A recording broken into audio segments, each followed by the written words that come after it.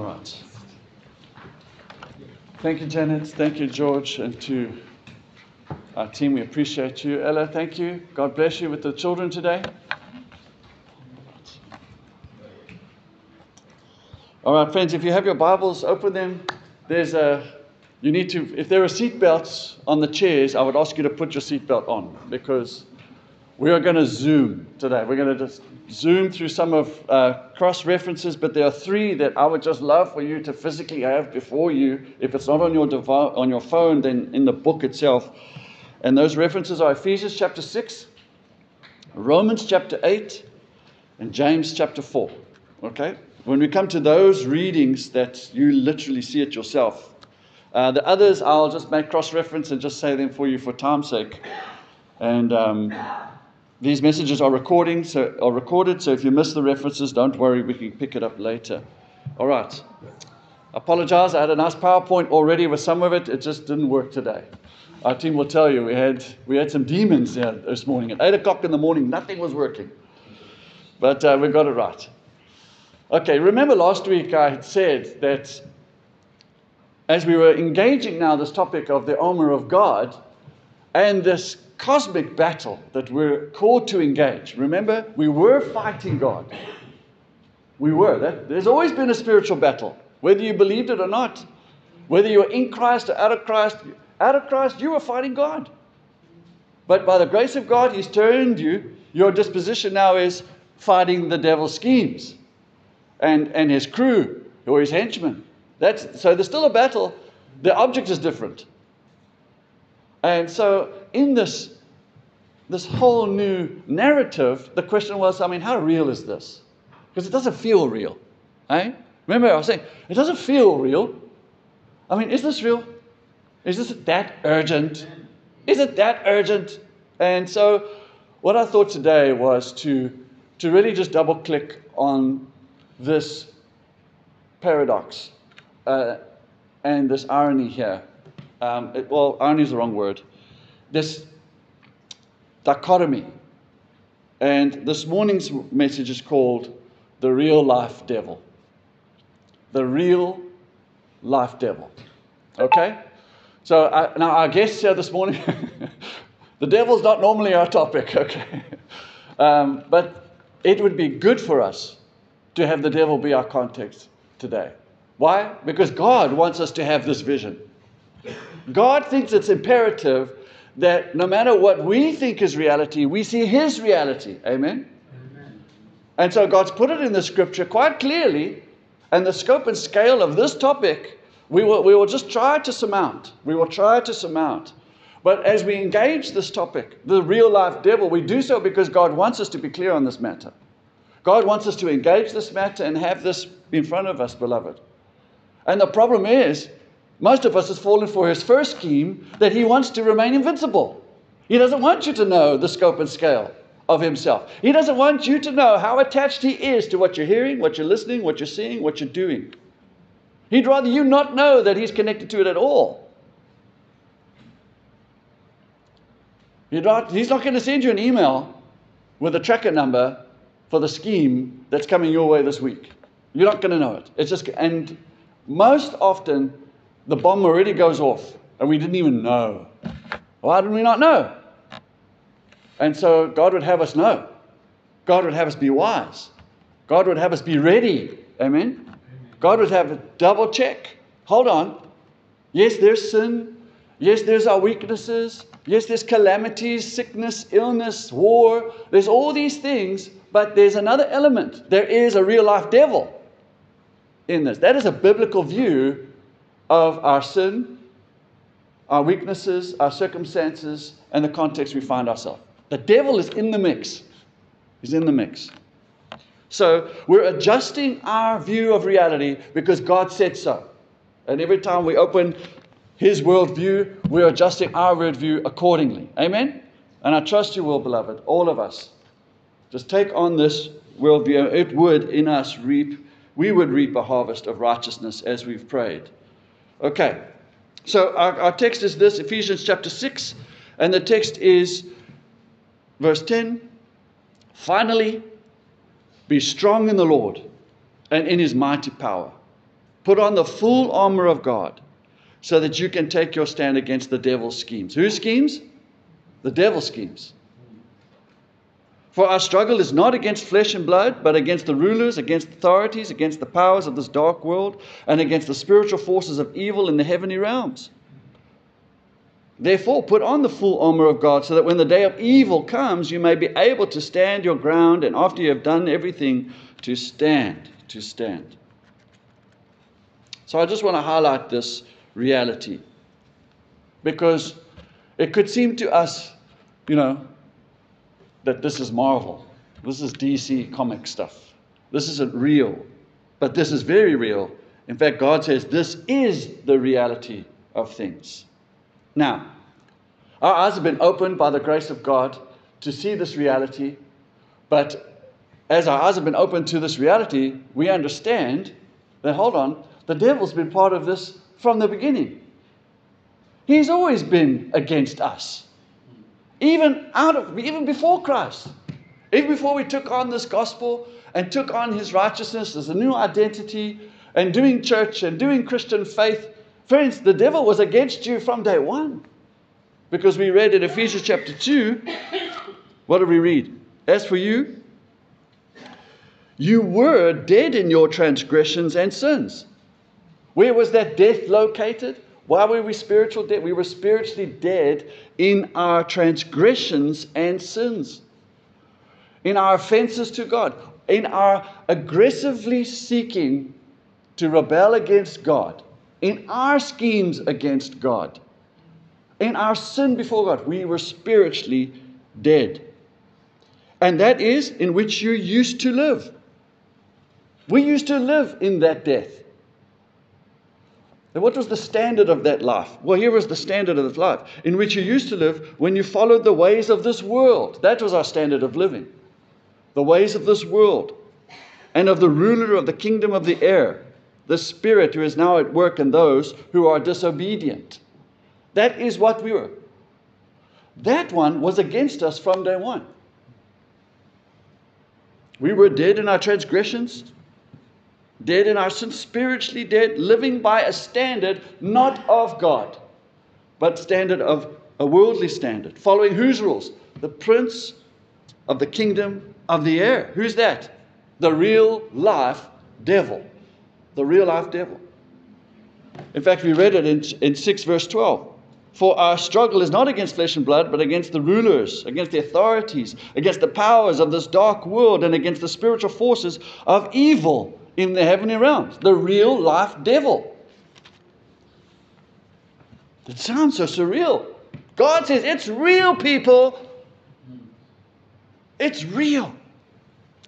Before you even committed your life to Christ, submitted to his standard. What's our new standard? Our standard is not the way of the world. Our standard is not the principalities and powers of this devil. Our standard is, obedience and holiness and life in Christ. But here's the point this morning, everyone. Underline this. That God is defining for us reality. No matter what you feel, you may not feel the devil is real. You may not even see that the devil is real.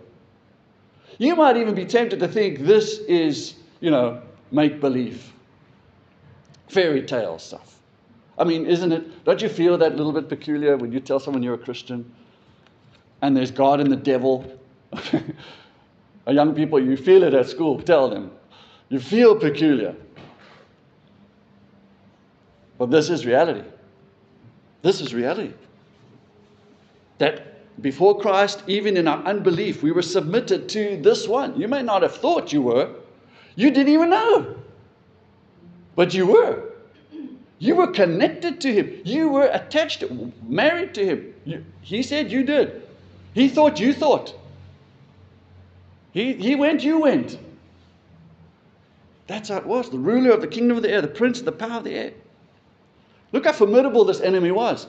We see that he's in the heavenlies. This one that was against you and us and everyone is in the heavenlies. But then he's also described as, that we were children of disobedience or children of the wrath of God. So whether it's in the heavens or whether it's on earth, Friends, the devil does not like you. Wherever you are. Now in Christ, we are united in His death. We are united in His resurrection. We are united in His ascension. Amen? We are in Christ. And in a sense, we are in the heavenlies. But even there, the devil does not like you. So whether in the heavenlies or whether here, as children of disobedience, children of God's wrath, He doesn't like you. He is against you. Even in Christ, He doesn't like you. And He is against. The devil is real, not because you feel it, not because you don't see it. He's very close to you and very attached. So now I'm going to run through a few references together. My first reference is Acts 26. I will rescue you. This is now Jesus talking to Paul and his mission. Okay? I will rescue you from your own people and from the Gentiles. That's Jesus to Paul. I am sending you to them to open their eyes and to turn them from darkness to light and from the power of Satan to God, so that they may receive forgiveness of sins and a place among those who are sanctified by faith in me. Dear Paul, this is the reality. This is your mission. Now remember, Paul was a good guy. He was a moral guy. He was a stand-up guy, top of his class, top of his college, cum laude, Pharisee, could leverage a legacy. People would listen to him. He's a good guy. He's got life together. He's connected. Friends, that good guy was full of the devil. Full of the devil. And doing the devil's schemes. Full of it. That good guy. See the dichotomy. See it. And see how God's reality is defined to Paul. Paul, you are going to go and rescue people literally from Satan to God. Do we even talk like this? You know? 1 John 3, 7 to 10. 1 John 3, 7 to 10. Dear children, do not let anyone lead you astray. The one who does what is right is righteous, just as he is righteous. The one who does what is sinful is of the devil. Couldn't put it any other way, because the devil has been sinning from the beginning. The reason the Son of God appeared was to destroy the devil's work. No one who is born of God will continue to sin, but God's seed remains in them. They cannot go on sinning because they've been born of God. This is how we know who is the children of God and who are the children of the devil are. Anyone who does not do what is right is not God's child, nor is anyone who does not love their brother and sister. How many times is the devil mentioned? The real life devil. So, in Christ there is a difference. You're not following, habitual sin. You're not in that rut. You're not in that pattern. You're not enslaved to that. In Christ you have a new rut, a new habit, a new path, habits of obedience, habits of holiness. That's your new. There is a difference, because there is a God and there is the devil. There's a difference. Thank heavens for the good news, as we said in verse 8. The reason the Son of God appeared was to destroy the devil's work. Amen? Hallelujah. Because there is a devil. 1 Timothy 2, 24 to 26. And the Lord's servant must not be quarrelsome. He's talking about the qualifications of elders. All right? And the Lord's servant must not be quarrelsome, but must be kind to everyone, able to teach, not resentful. Opponents must be gently instructed in the hope that God will grant them repentance, leading them to the knowledge of the truth, and they will come to their senses and escape from the trap of the devil, who has taken them captive to his will. So, the devil traps. He traps.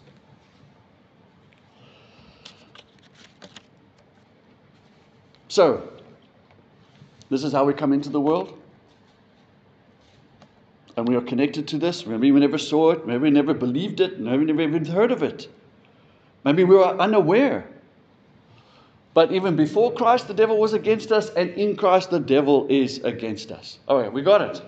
We got it. All right, we're good. All right. But friends, on this note, we have to just sort of sidestep. Did you know that there is something even more ominous than the devil? How lucky were we? Wrong word. How fortunate we were that in all our rebellion before Jesus Christ, and all our arrogance, and all our weaknesses, and our sin, and our blatant disregard for God, our ignorance, in all of that, you know what was worse than that? Maybe we fell for every scheme of the devil. Our flesh had full liberty. What is more ominous than the devil is that we lived and did not have to suffer the wrath of God. The wrath of God is so much more severe than the devil. Aren't we so blessed that we escaped that while we were proud to just let it all out, let it shine. Everything that was anti-Christ, anti-God, which we felt was so normal, so common, so fine, so fun, so life, we put it in His face, and the wrath of God did not take us. How blessed are we? That's worse than the devil. That is a massive, massive escape. That is more dangerous than the devil, the wrath of God. And it's good to weigh up the wrath of God with the devil and his schemes. Because, we must focus on the devil. We're doing that this morning. And there's nothing wrong with highlighting our emphasis on the devil. But what is more dangerous is the wrath of God. The wrath of God. That should just make you shudder. That up until we met Christ, over us, over all of us, was the wrath of God.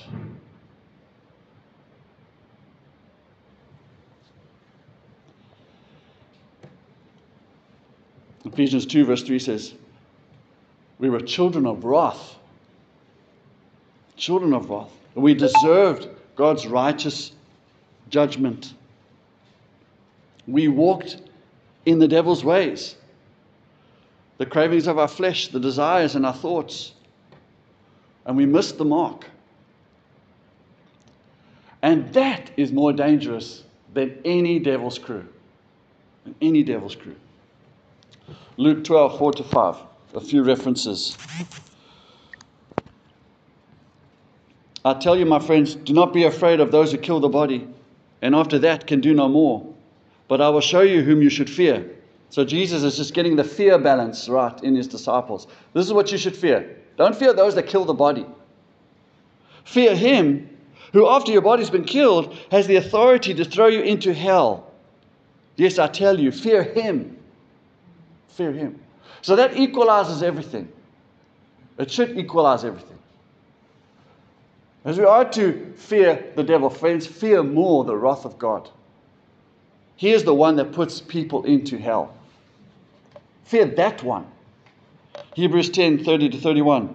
For we know Him who said, it is mine to avenge, I'll repay. And again, the Lord will judge His people. It is a dreadful thing to fall into the hands of the living God. The real life devil, yes, but the reality of God's wrath, worse. Worse. And beloved, that in Jesus Christ we have been saved from. Amen? Fear that one. Our real danger wasn't the devil's schemes. Our real danger is the wrath of God. The wrath of God. All right. Romans 8. Remember I told you to have your Bibles there. All right. Let's go to Romans chapter 8.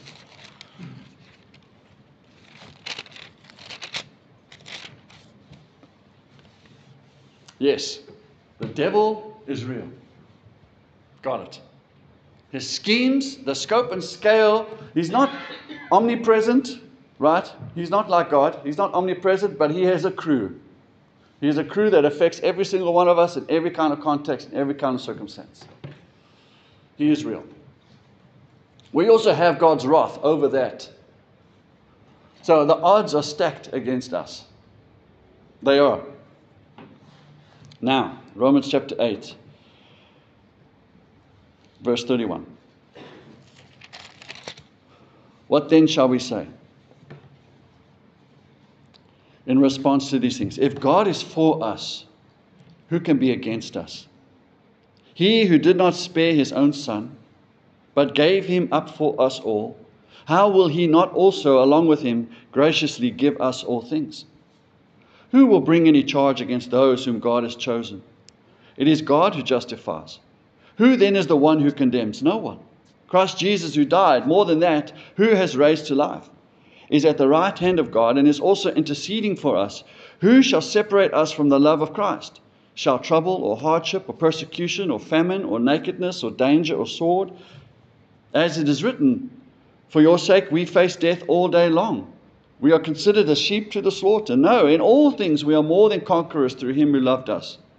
For I am convinced that neither death nor life, neither angels nor demons, neither the present nor the future, nor any powers, neither height nor depth or anything else in all creation will be able to separate us from the love of God that is in Christ Jesus our Lord. Hallelujah. In this one, friends, you have three big things. You have seen and felt the weight of this ominous wrath of God. You have been disclosed to us the reality of a real life devil and his crew, light and darkness, sin and death, right? But what we've also been exposed to by the grace of God is that this Jesus Christ who died on the cross for us, that death absorbed that wrath. Theologians call it propitiation. Propitiation. That's the first thing we have. We have, by the grace of God, in the Lord Jesus Christ, his propitiation. Never mind the devil's schemes. Our biggest enemy was the wrath of God. The wrath of God. That was our greatest obstacle. That was the biggest need. That was the scariest enemy. That was not just going to kill us, it was going to kill us and have a hopeless death, an eternity in hell. That was a massive problem. And in the Lord Jesus Christ's death, in his propitiation, he drank the cup of God's wrath for you. Amen. There is no cup. The cup is empty. All that you deserved, all that I deserved, all that we deserved, past, present, future, all the enmity, all the hostility, every scheme, every bad thought, every bad thing, everything we didn't do, everything immoral, whatever added, everything. The file is thick. That was the cup that Jesus drank. He absorbed that wrath on our behalf. We have Jesus Christ's propitiation, and that is not a small thing. Amen? So, when we read the likes of Ephesians chapter 6, finally, be strong in the Lord. That's no joke, because only in the Lord do you have that kind of strength. Never mind the devil's schemes. Only in God are you safe from God himself. That's your enemy. God himself. And Jesus Christ turns that fear of God into a beautiful fear. So we have that. Yes, in this gospel, Jesus triumphed over the devil. Amen. He lived, he died, he rose again. And our sins have been freed. But in this gospel, understand, we have been saved from the wrath of God. Never mind the schemes of the devil. It's included. But I think in this study this morning, it's much bigger than that. It's much heavier than that. The scale and scope is wider than that. I pray you'll never worship Jesus the same again, because you realize what he's done for you. Amen? What he's done for us. This is real. This is reality.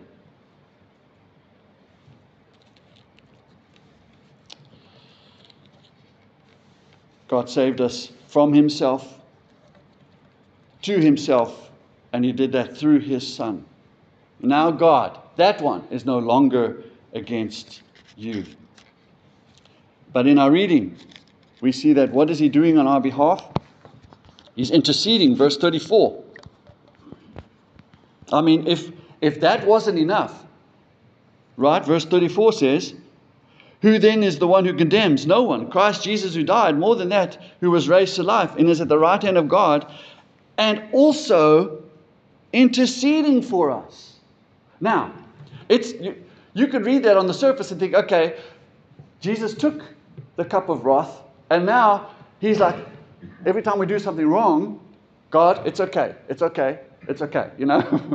Don't be cross, don't be cross. I'm interceding for you. It's not like that.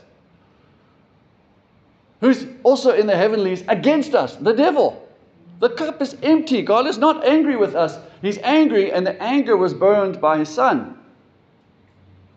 His Son took the justice. The justice has been met. But there's someone else there who's slandering, who's accusing, who's commenting, because he's against us there. But Jesus Christ is also there, and he's interceding for us. Every comment, every accusation, every lie, it might even be truth. Whatever the devil is throwing at us there, Jesus Christ is interceding on behalf. Who gets the last word? Jesus Christ gets the last word.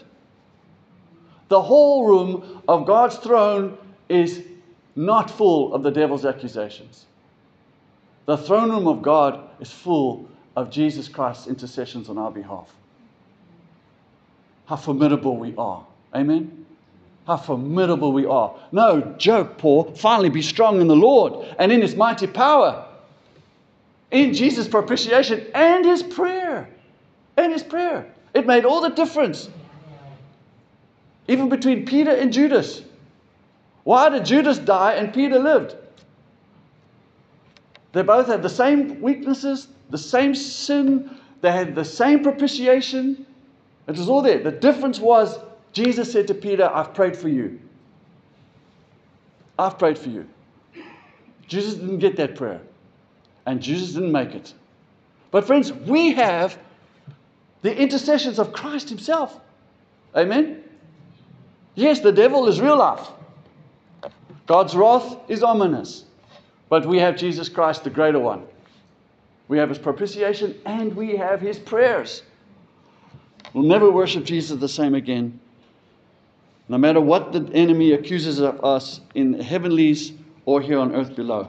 Hebrews 7:25. Therefore, he is able to save completely those who come to God through him, because he always lives to intercede for them. Thank you, God. Thank you, God. That is a massive, massive work. A massive work. And so, friends, you and I are formidable against the enemy's schemes. Formidable. And on top of that, if you thought the propitiation was enough, if propitiation plus his prayer wasn't enough, we are told to finally be strong in the Lord and in his power. Have we forgotten what power we have? Ephesians 1 verse 15.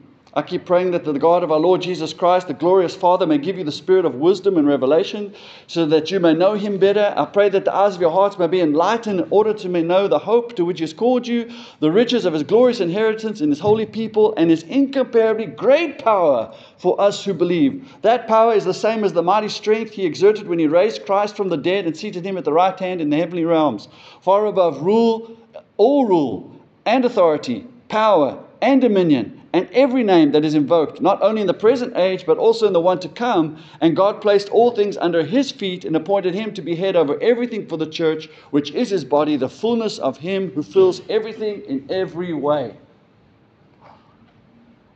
We have that power. It's that power we have in that name.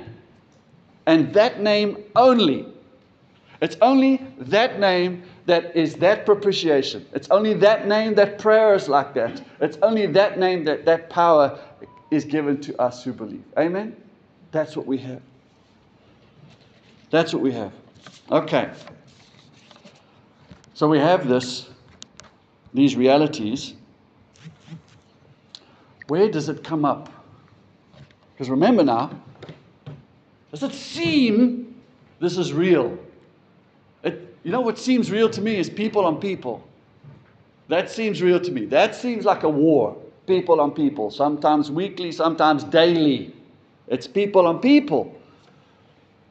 Where does this devil come to the surface?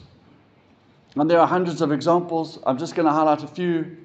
But this one that is against us, he's against us even having God's word. Did you know that? In the parable of the sower, right? Who comes and snatches the seed? The devil. He takes that seed. He does not want anyone to know this word or have this word. Luke 8:11-12.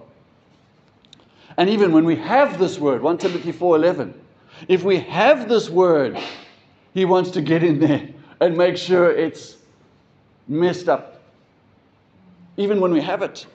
1 Timothy 4 verse 11. In later times, some will abandon their faith. Why? Why would they abandon their faith? Why would they let go of this word? And follow deceptive spirits taught by demons. He's not for anyone having this word, and even if they have this word, he would have them fall away or be taught by demons. Okay? If they do have the word, and they navigate successfully truth and good doctrine, is the devil let go? Does he give up? Does he say, okay, you won? No. We see in Revelation chapter 2, who imprisons Christians? The devil puts them in prison. Who persecutes Christian believers? Revelation 2 verse 10 tells us directly who's at fault. The devil does that. So he's against us having the word. He's against us using the word. He's against us even when we have the word. He's against us. That's where the devil comes to the surface. We talked about last week about Ephesians chapter 4. In our anger, do not sin. Why do we not sin? Because who gets a foothold? The devil gets a foothold. In our anger, the devil. That's where this warfare comes to life. James chapter 4. That's the text I wanted everyone to have up in front of them. James chapter 4. Because this devil war seems so invincible, right? It seems so otherworldly, like a Marvel comic. But here it is, face to face, in reality, James chapter 4 verse 1. What causes fights and quarrels among you? Don't they come from your desires that battle within you? You desire, but you do not have, so you kill. You covet, but you cannot get what you want, so you quarrel and fight. He's talking to Christians, by the way. You do not have because you do not ask God. When you ask, you do not receive because you ask with wrong motives, that you may spend on what you get on pleasures. You adulterous people, don't you know that the friendship with the world means enmity with God? Therefore, anyone who chooses to be a friend of the world becomes an enemy of God? Or do you think Scripture says without reason that he jealously longs for the Spirit he has caused to dwell in us? But he gives us more grace. That's why the Scripture says, God opposes the proud but shows favor to the humble. Submit yourselves then to God. Resist the devil, and he will flee from you. Come near to God, and he will come near to you. Wash your hands, you sinners, and purify your hearts, you double-minded. Grieve, mourn, and wail. Change your laughter to mourning and your joy to gloom. Humble yourselves before the Lord, and he will lift you up. So where's the devil's scheme? The devil's scheme is highlighted in anything but submitting yourself to God. What does that look like, not submitting myself to God? Well, running after pleasures. If that is the idol. Running after pleasures, quarreling, fighting, killing, and the list goes on. There's a whole list there of the devil. Right in front of our face. Right up, invisible. That's how he gets us. Conflicts, lusting, envies, pride, quarrels. That sounds like my week. I won't go into all of them. 1 Corinthians 7. When husbands and wives deprave, when they withhold themselves sexually from one another, who's mentioned in that? The devil. The devil is in the bedroom. In the bedroom. When there's church discipline, both ways. to restore that lost sheep, who's in the mix? The devil. And when that lost sheep is restored and the church has to embrace them again, who's in the mix? Be sure the devil's in the mix. In the bedroom, even at church. Ananias and Sapphira, remember?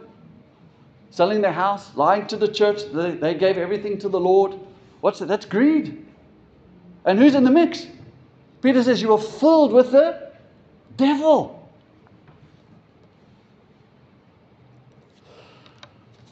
And Job, remember Job's story? And his calamity and his suffering. Who's in the mix? The devil. Now, not every calamity and not everyone's suffering will be directly because of the devil's crewmanship. It was Job's context. But it's in our Bibles, which means it can be and can have the devil involved. Even sickness. Remember the lady that was sick for 18 years? Who was attributed to that? Who had her locked for 18 years?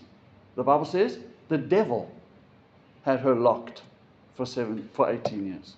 Now, not every sickness is because of the devil, but into our formula of sin, calamity, sickness is the devil. Right. This morning I just wanted to highlight this reality. This person and his schemes. And I'll close with this. 1 Peter 5 verse 8.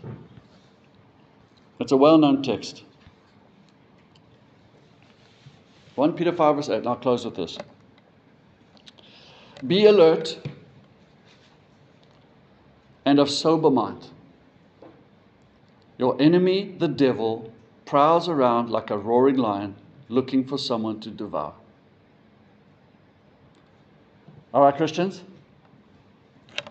we've woken up. Amen? Amen? Okay. We have woken up.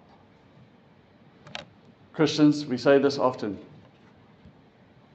is not for sissies. The devil is real life. It's real life. Bedrooms, churches, workplace, in your own heart. In your own heart. Even in the heavenlies. Praise the Lord for Jesus Christ and his intercession for us. So if I were to say it, be sober-minded, be watchful, I would say take it seriously. Take it seriously. This is not Marvel stuff or DC comic stuff. This is not hocus pocus, fairy tale, mythology, or some positive thinking philosophy to keep us on the straight and narrow. This is real. And we will take life seriously. Christians take life seriously.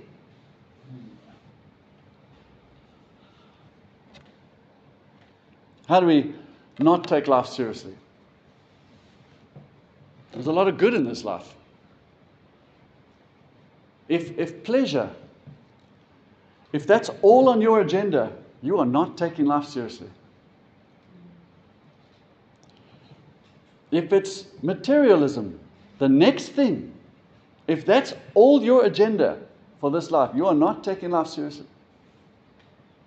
If it's your career, that's what you orbit around, is your career, your job. You are not taking life seriously. If your debt is spiraling out of control, you are not taking life seriously. If you have no filters by what you're watching and what you're listening to, no filters, you're exposing yourself to immorality, moral decay, you are not taking life seriously. Those are just a few things. But beloved, we take life seriously. Why do we do that? Yes, because of all that Jesus Christ has done for us, but as we've been warned, he prowls around like a roaring lion. Have you been to a lion kill? If you've seen it, it's not pretty. It's not pretty. That buck has no idea what's coming. That's its point. It's to be discreet. It's to be silent. It's to be scheming and invincible. And before you know it, it's over. If the lion's roaring, it's because he's eaten already. He's not going to roar before he comes. He roars after his belly is full. So we take life seriously. I know you watch on America's Got Talent, people in these lion cages. That's not normal. People in crocodile pens, putting their heads in their mouth. That's not normal. People in snake pits. That's not normal. Friends, you're in this life. The enemy is prowling around. Don't domesticate the devil. And you're domesticating him by what you watch, by what you're listening, by what you're orbiting around.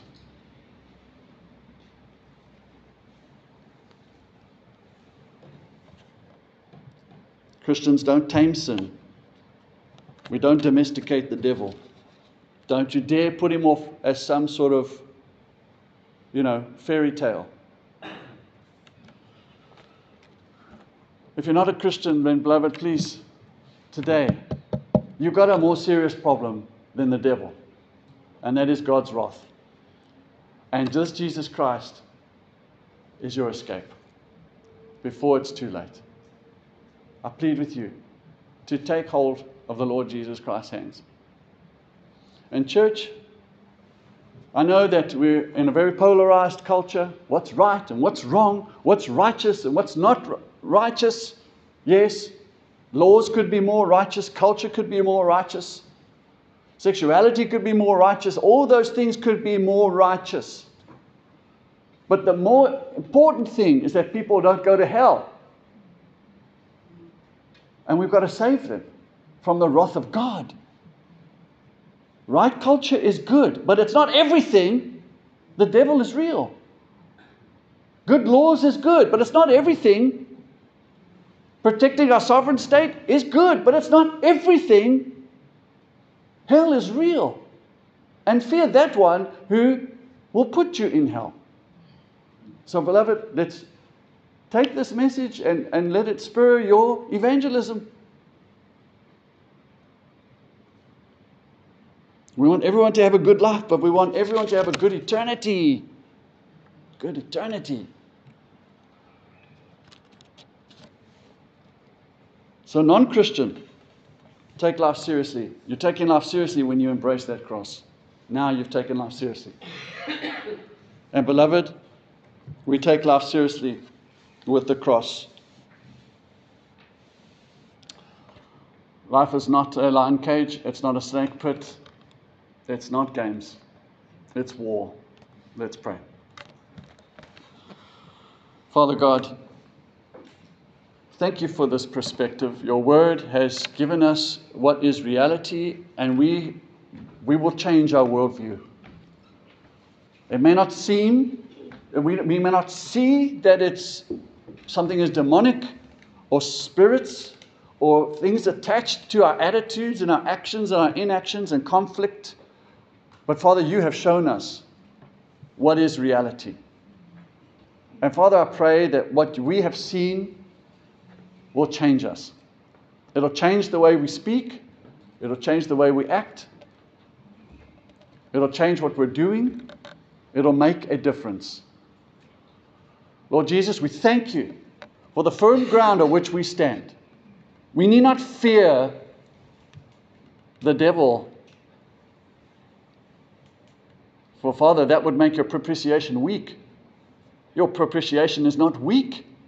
Your prayers for us are not impotent. Your power does not deflate. It is infinite. So we thank you, God. We are formidable in God, in Christ Jesus alone. And may our eyes and our hearts be attached to that, never shaken. In you, Father, we have everything. In you we stand. In you we're not just surviving, we will live and we will thrive. We will continue with your purposes. We will continue loving you and continue loving our neighbor. We will continue serving. We will continue praying. We will continue loving. We will continue forgiving. We will get up again, Father, because in you we have this hope. And we thank you, Lord Jesus. Thank you for the grace of saving us from your wrath. Thank you for this grace of making us alert to the invisible schemes of the enemy. And thank you for this grace that we don't do it alone. We do it with a family. Brothers and sisters who walk together, helping each other, loving each other, praying for each other. And Lord, we thank you, looking unto you, the author and perfecter of our faith, who in you will help us not to stumble, but will present us faultless before the throne room of God. We give you all the praise and thanks. Amen. Amen. Thank you, friends. I'm sorry if I've gone a bit over time this morning. It was a bit of a ride. You can take your seatbelts off now.